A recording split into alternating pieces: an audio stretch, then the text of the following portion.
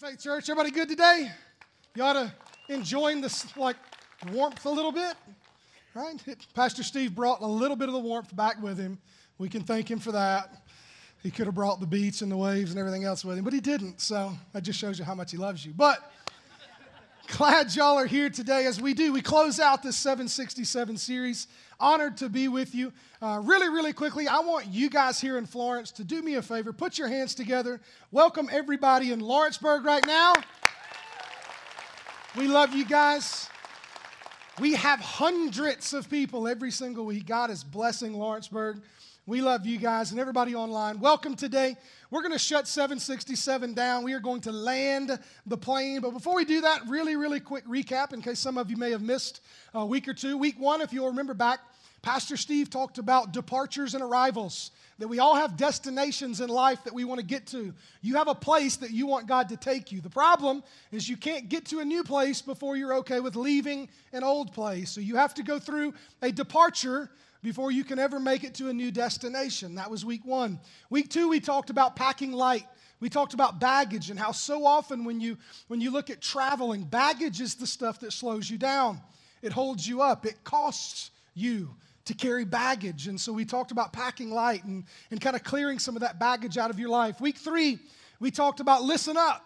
We said that we have a pilot in our life, that the Holy Spirit leads and guides, that He speaks to you as a Christ follower. The problem is that we let the world talk so loudly that we miss the voice of our captain and we don't hear the Holy Spirit leading and guiding us. Last week, Pastor talked about detours and how detours are part of the destination, that sometimes God leads you to a different place because He has to get some things out of you before He can take you into the place that He has for you. And so today we're going to land the plane. But before we do that, I have a confession that I need to make. And it's not that I'm pulling for the Patriots today, even though I am. There we go. Rams don't belong. I'm sorry. They just don't. So that's not my confession. I have another confession to make, and I'm hoping I'm not the only one brave enough to confess this here today. But it hit me this week a little more than normal, but I'm selfish. Anybody else in here would join me and be honest? Raise your hand, selfish. Okay, everybody else is liars, and it's better to be selfish than be a liar. So I'm selfish. It's true, and I recognize this to a certain point because it's human nature for us to be selfish. But this last week, I picked up one of my sons. I've got 3 boys. They're all rad, really cool kids, but I picked up one of them, and we had an errand to run, and so my taste in music and radio programming is kind of eclectic. Like you might get in and hear Tupac, you might get in and hear Willie Nelson. On this particular day, had you gotten in my vehicle, you have been joining me in listening to NPR.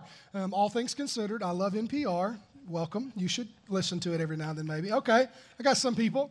So I get in with my 10-year-old and I, how was school, buddy? Good. We're driving down the road and I'm dialed in to all things considered, right?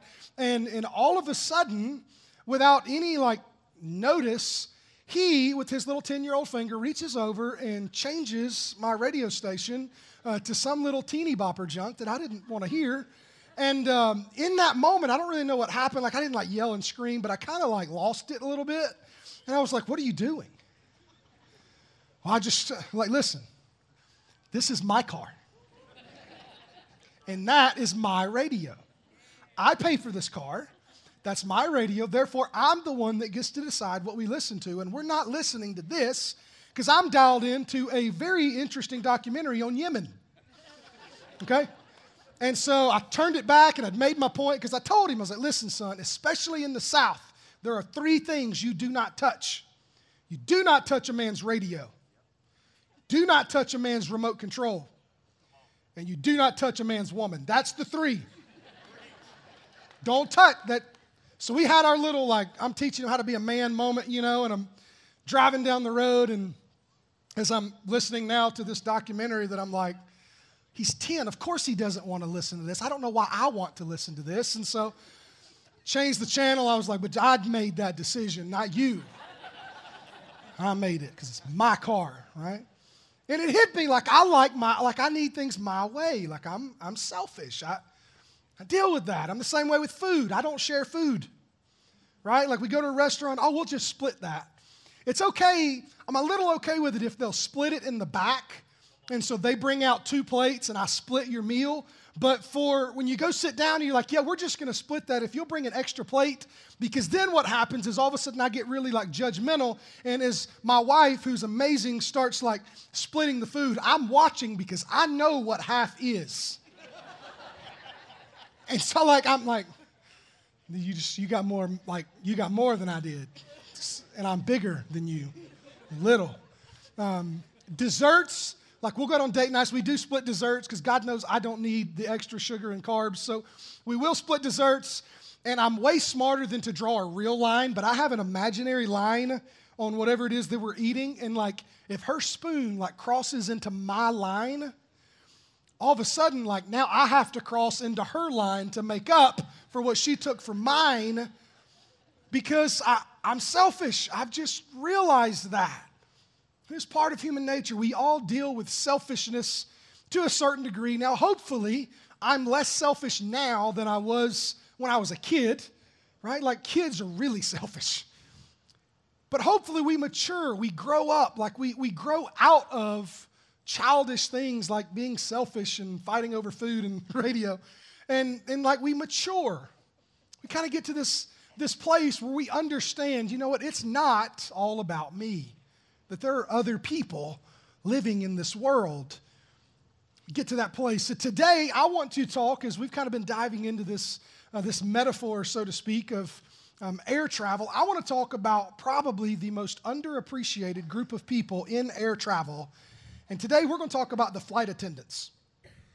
And the flight attendants are probably the most underappreciated because we are selfish. I looked up the statistics. The average airline, when you get on a plane, the average airplane has 143 passengers in the cabin. The average cabin of a plane is 914 square feet, which leaves you a little bit less than 7 square feet in your journey. Like you got this little bitty tiny, like I'm more than 7 square feet by myself, right? But you give me 7 square feet, and then you put me in a metal tube with 200 other people and shoot me through the sky, and all of a sudden my selfishness goes through the roof. And you know who they are. They're the people that'll hit the little button without any consideration to the fact that the guy behind them is 6'3", and they'll ram that back seat right into your knees, and you want to be like, hey, you are selfish. Get up. That's rude. You gave me less than 7 square feet now because you have no consideration for other people. You see it getting off a plane, right? Land the plane, and everybody's like, you're like taxiing and what does everybody want to do? Like they fight you to stand up. Like, where are you going? You're not going anywhere, but it's all selfish. Like, I got to get out first. I got to get my stuff because where I'm going is more important than where you're going. And flight attendants have to deal with this. They have to deal with selfish people. The problem is that for so many of us, we look at flight attendants like they're waitresses in the sky. You want them to bring you your Coke and your peanuts or your pretzels, and you want them to make sure you get that pillow and that blanket you ordered. And hey, flight attendant, where are my headphones? I can't watch the movie because you still hadn't brought me what I asked for because I'm selfish. Flight attendants have to deal with that, but did you know that flight attendants, their number one job is not service, it's security. Flight attendants, their job is to make sure that those 200 people on that plane get to the destination that you're going to safely and securely and that everybody's taken care of. Flight attendants are there more for your safety than your service. Flight attendants, fun fact, flight attendants actually go through hand-to-hand combat training. In case somebody busts up with a weapon, the flight attendants know how to deal with the situation should it arrive 30,000 feet in the air. Flight attendants go through firefighter training. They have to know how to put out a fire on an airplane while it's traveling through space because guess what? 911 can't respond that fast. If the cabin's on fire, we need to do something about it, and the flight attendants are the ones that get to respond and do something about it. They're trained in delivering babies. If a mom goes into labor, they know how to deliver the child safely. It's amazing. They're like ninjas in the sky. They actually go through extreme survival training in case the plane crash lands in some desolate area, in some like snowy covered mountain range or, some desert somewhere.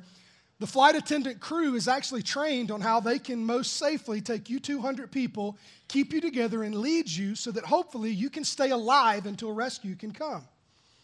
It's amazing what they go through, and yet we look at them thinking, you're here to serve me. Where's this? Where's that? But the flight attendants, they understand. It's not about them. Their job is to take care of the people on that plane, the people who are on their journey. It's the flight attendant's job to be there for them. When you talk about flight attendants, that's become the politically correct term for people in this profession. But for many of you, when you think flight attendant, what is the term that you would describe that profession as? Stewardess. You're a stewardess, right? Do you know what the root word of stewardess is? Steward. And biblically, the word steward is a really, really big deal. To steward. Look at this. What 1 Peter chapter 4, verses 7 through 10 says. Peter says, to the end of all things is near. Therefore, be alert and of sober mind so that you may pray.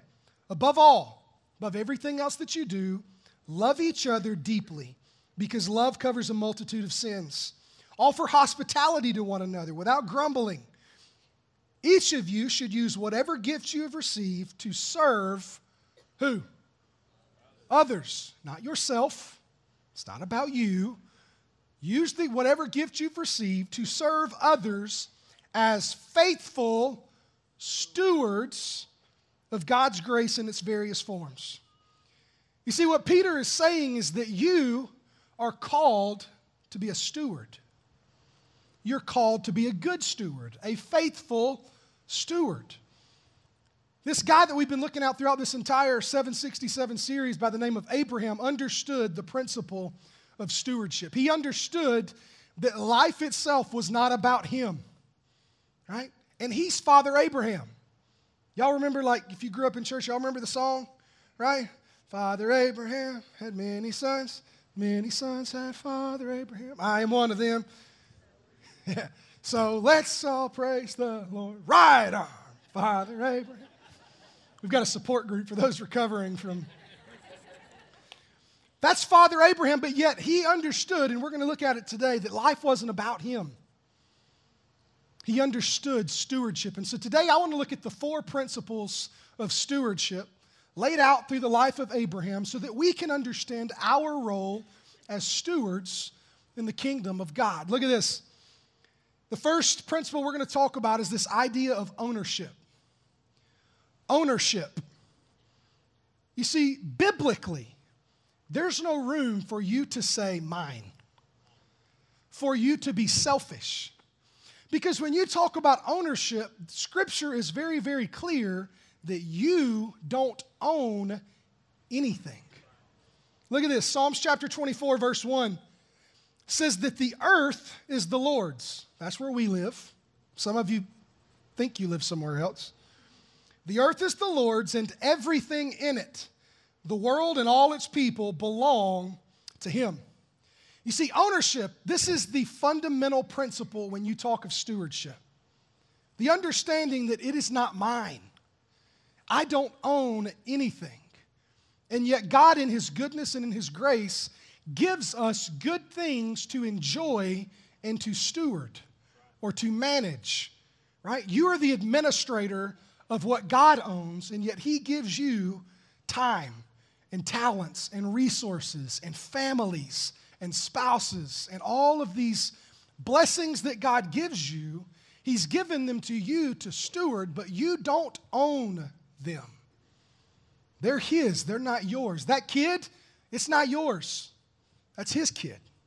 And He's given that child to you to steward and to raise up in His ways as His steward. Look at this story of Abraham. We're going to dive into Genesis chapter 13, starting in verse 5. And we're going to pick up learning about Abraham and this guy that has been traveling with him, his nephew named Lot. Okay, and we're told, verse 5 of chapter 13, Lot, who was traveling with Abraham, had also become very wealthy with flocks of sheep and goats, herds of cattle, and many tents.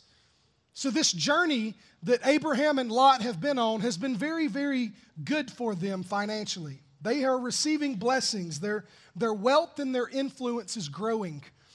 Verse 6, we're told, but the land could not support both Abraham and Lot with all their flocks and herds living so close together. This is like a real estate issue. Like you've been there before, you get married and it's just you and your spouse and you go find you a little one-bedroom apartment and then all of a sudden you have a kid and guess what? We're out of room. I need more space. I need to expand where I live because there's not room for us and there's some disputes happening. And it's exactly what happened with Abraham and Lot. We're told, so that disputes broke out between the herdsmen of Abraham and Lot. For at that time, even Canaanites and Perizzites were living in the land, so that the land was completely full. There was nowhere else for people to live, and so they started fighting and fussing and arguing over that line. Well, that's mine. No, that's mine. Well, that's the area that my cattle grazes on. No, that's where my cattle, and they started having issues. So Abraham steps in, and look what he does. Verse 8, finally, Abraham said to Lot, let's not allow this conflict to come between us or our herdsmen. For after all, we are close relatives. We're family. Let's not fight over this. Verse 9, the whole countryside is open to you. Take your choice of any selection of the land you want, and we will separate. If you want the land to the left, then I'll take the land to the right. If you prefer the land on the right, then I will go to the land on the left. See, Abraham is the leader. He's the boss. He's older. He's more wealthy. He's more influential. This is the perfect opportunity for Abraham to say, well, here's what I'm going to do. Because I'm the leader, I'm going to take this land. And Lot, you're going to go over there, and we're going to separate so that we don't continue to fight. But you see, Abraham understood this principle of ownership, that it wasn't his. There was no room for selfishness in Abraham's mind. And so what does he do? Even though he has every right to take whatever land he wants, he looks to his nephew Lot and he says, listen, what do you want? And whatever you take, I'll take what's left. Because I know it's not about me. It's not about what I want and what I like. You pick yours and we'll go. And so that's what they did. As the story goes on, Lot, his nephew, ends up choosing the lands in the east.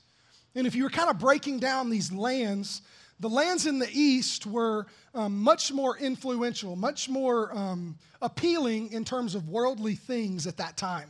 The lands in the east included two cities that if you kind of grew up in church or you've been around church for any amount of time, you've probably heard of them.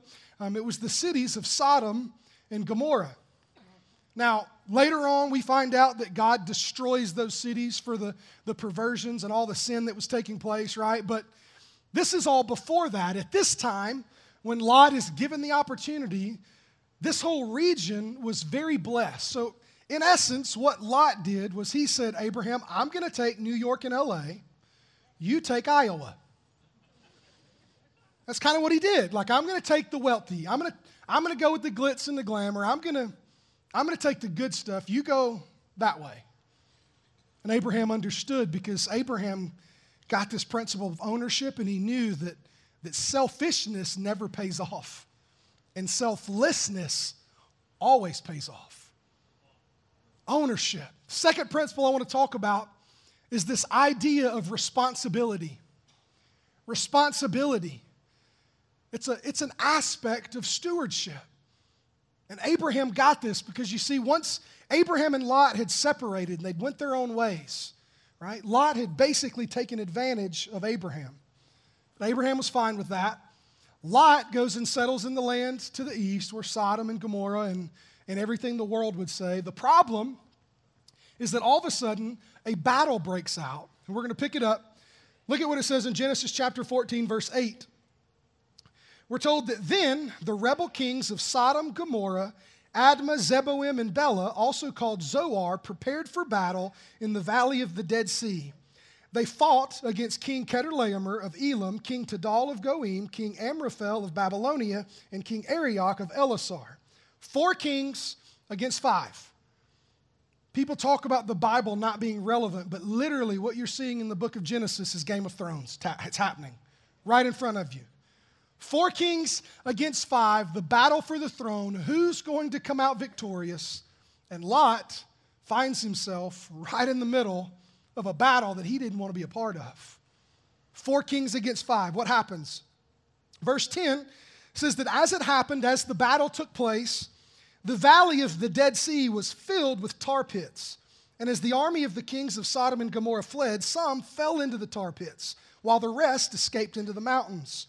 The victorious invaders, that's Chedorlaomer's army and his allies, they then plundered Sodom and Gomorrah and headed for home, taking with them all the spoils of war and the food supplies. They took everything, all the gold and the resources and the cattle and the tents and the women and the children.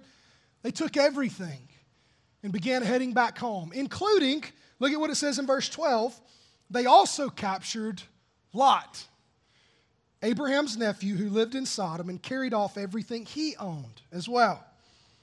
Verse 13, good news, but one of Lot's men escaped and reported everything to Abraham the Hebrew, who was living near the oak grove belonging to Mamre the Amorite. Mamre's relatives, Eshcol and Aner, were Abram's allies. Verse 14, this is where all of a sudden you see this stewardship take place. You see Abraham understanding this principle of responsibility. Because in verse 14, we're told that when Abraham heard that his nephew Lot had been captured, immediately he mobilized the 318 trained men who had been born into his household. Then he pursued Chedorlaomer's army until he caught up with them at Dan. There he divided his men and attacked during the night. Chedorlaomer's army fled, but Abraham chased them as far as Hobah, north of Damascus.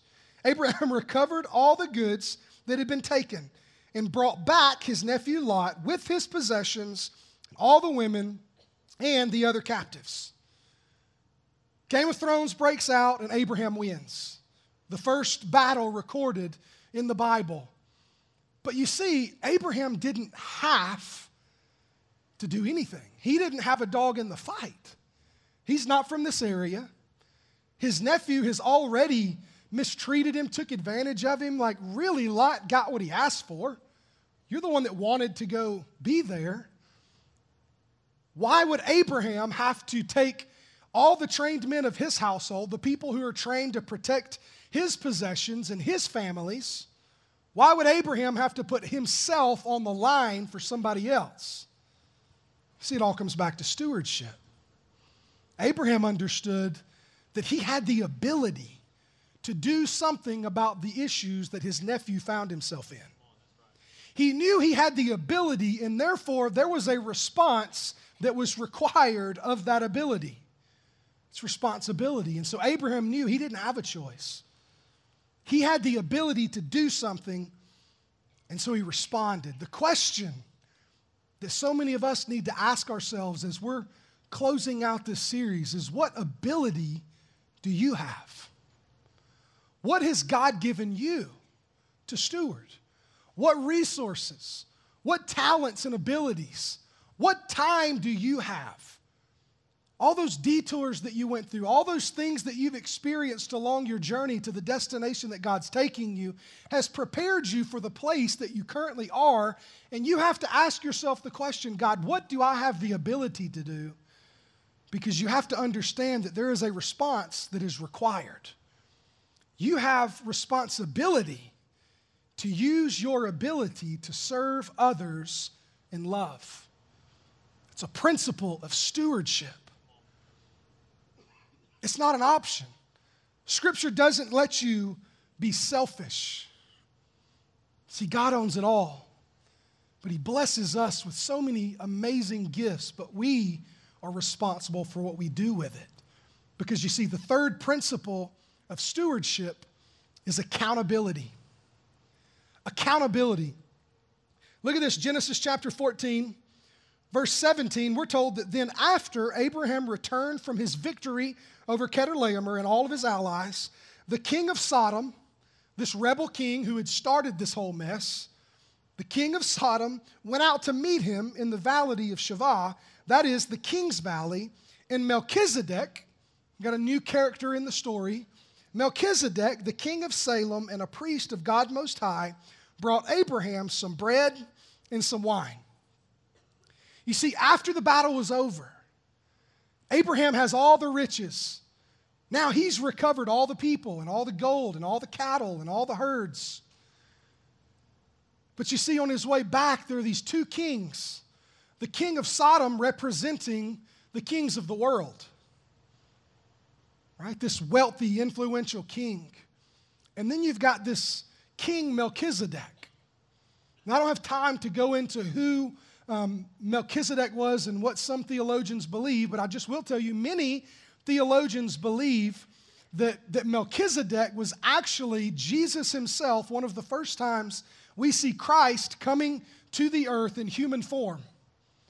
And so what we see in this confrontation is that Abraham is now, in terms of possessions, he's wealthier and more influential and more powerful than he's ever been his entire life. He was wealthy and influential before, but now he has 5 kingdoms worth of gold and silver and goods at his disposal. But you see, there are these 2 kings waiting on him because now he has to give an account for what he has, for what he just did. And he stands before these 2 kings, and now there's 2 options that he kind of has to deal with. You've got this king who represents the world. And as you kind of continue reading through the story, what we see is that the king of Sodom tells Abraham, listen, if you'll just give me the people back, if you'll return the people to us, you can keep all of the goods and all the resources. Like you can be rich. But Abraham, understanding this last principle we're going to talk about, and the 4th principle of stewardship is this idea of reward. Because see, Abraham knew something, that the world can promise you whatever it wants. But Abraham's response to the king of Sodom, as you kind of read through the story, is that he tells him, let it never be said that you made Abraham rich. Let it never be said that my success, that the blessings that I have came from the world. You didn't make me. And then he turns to this character of Melchizedek, and this is what we see. Genesis chapter 14, verse 19. We're told that Melchizedek, this representation of the Lord, of Christ, of God, and of the heavenly blessings, Melchizedek blessed Abraham with this blessing. Blessed be Abraham by God Most High, creator of heaven and earth.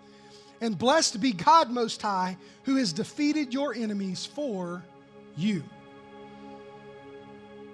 Then Abraham gave Melchizedek 1/10 of all the goods that he'd recovered. See, this isn't a tithing message, but what did Abraham do when all of a sudden he became the richest, most powerful? He tithed off of it. Because you see, he understood this principle of ownership, that it doesn't belong to him. It's not mine. Scripture said, God, you won this battle for me.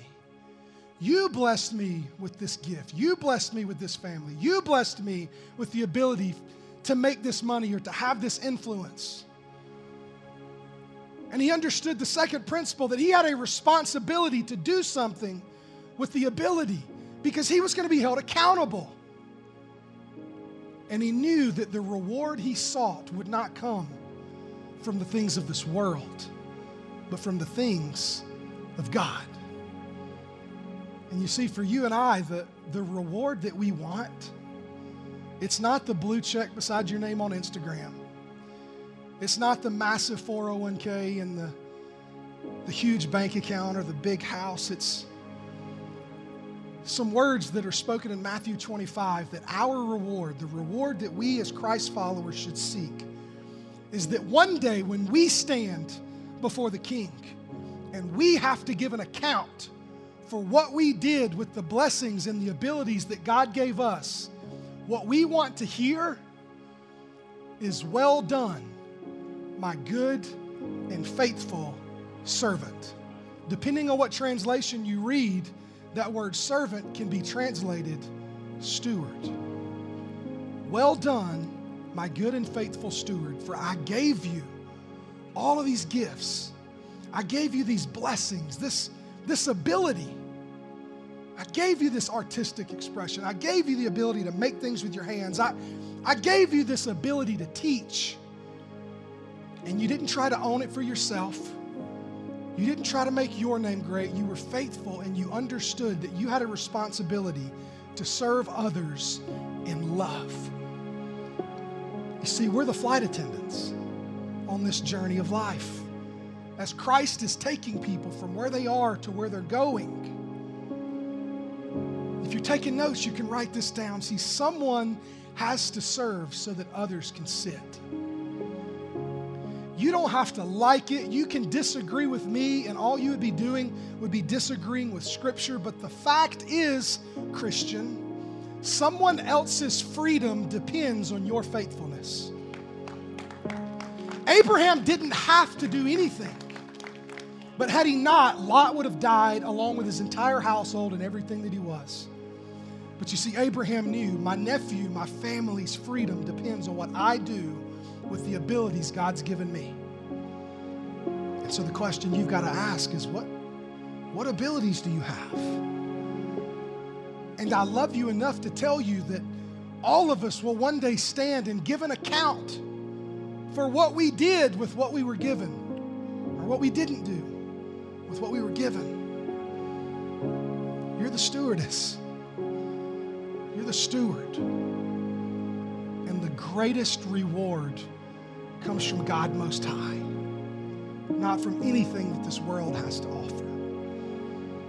So if you're here, I've got a question for you, and I want you to be as dead honest as you can be. One day when you stand before God and you give an account for your life, if you want to hear Him say those words, well done, I want you to raise your hand wherever you're at. Raise it. Then guess what? You got to do something. There's stewardship involved in being good and faithful. And I want to see every single one of you blessed like you can never imagine. God wants to bless you, but He's gifted you. We have a response to our ability. And we'll stand before God one day and answer for what we did with it. Father, we thank you, Lord Jesus, that you are so good and you are so loving, that when we did not deserve anything, Father, through your grace, you gifted us with unbelievable blessings. God, for our families and our friends, God, for the skills that we have, the talents and the abilities that we possess. God, we understand that they are not ours. We do not own them. They all come from you. And so, Father, I pray that every single person that can hear my voice, I pray that they would have the strength to give it back to you, to serve others in love, God, so that one day we can all collectively hear you tell us how proud you are, that we did a good job, that we stewarded well. Bless this house, God. Continue to let us do amazing things in your name, because it's the name above all names. It's the name of Jesus. Amen. Guys, thank you so much. Listen, if you know you are not using your abilities, if you know there's more that you can give, I would challenge you. Go back to Next Steps. Learn how you can plug in. Learn how you can be a part of all that God's doing. Remember, next week is Group Link. Connect in relationship. We all have that ability, and we need each other. So I love you. I hope you have an awesome week, and we'll see you next week for a brand new series.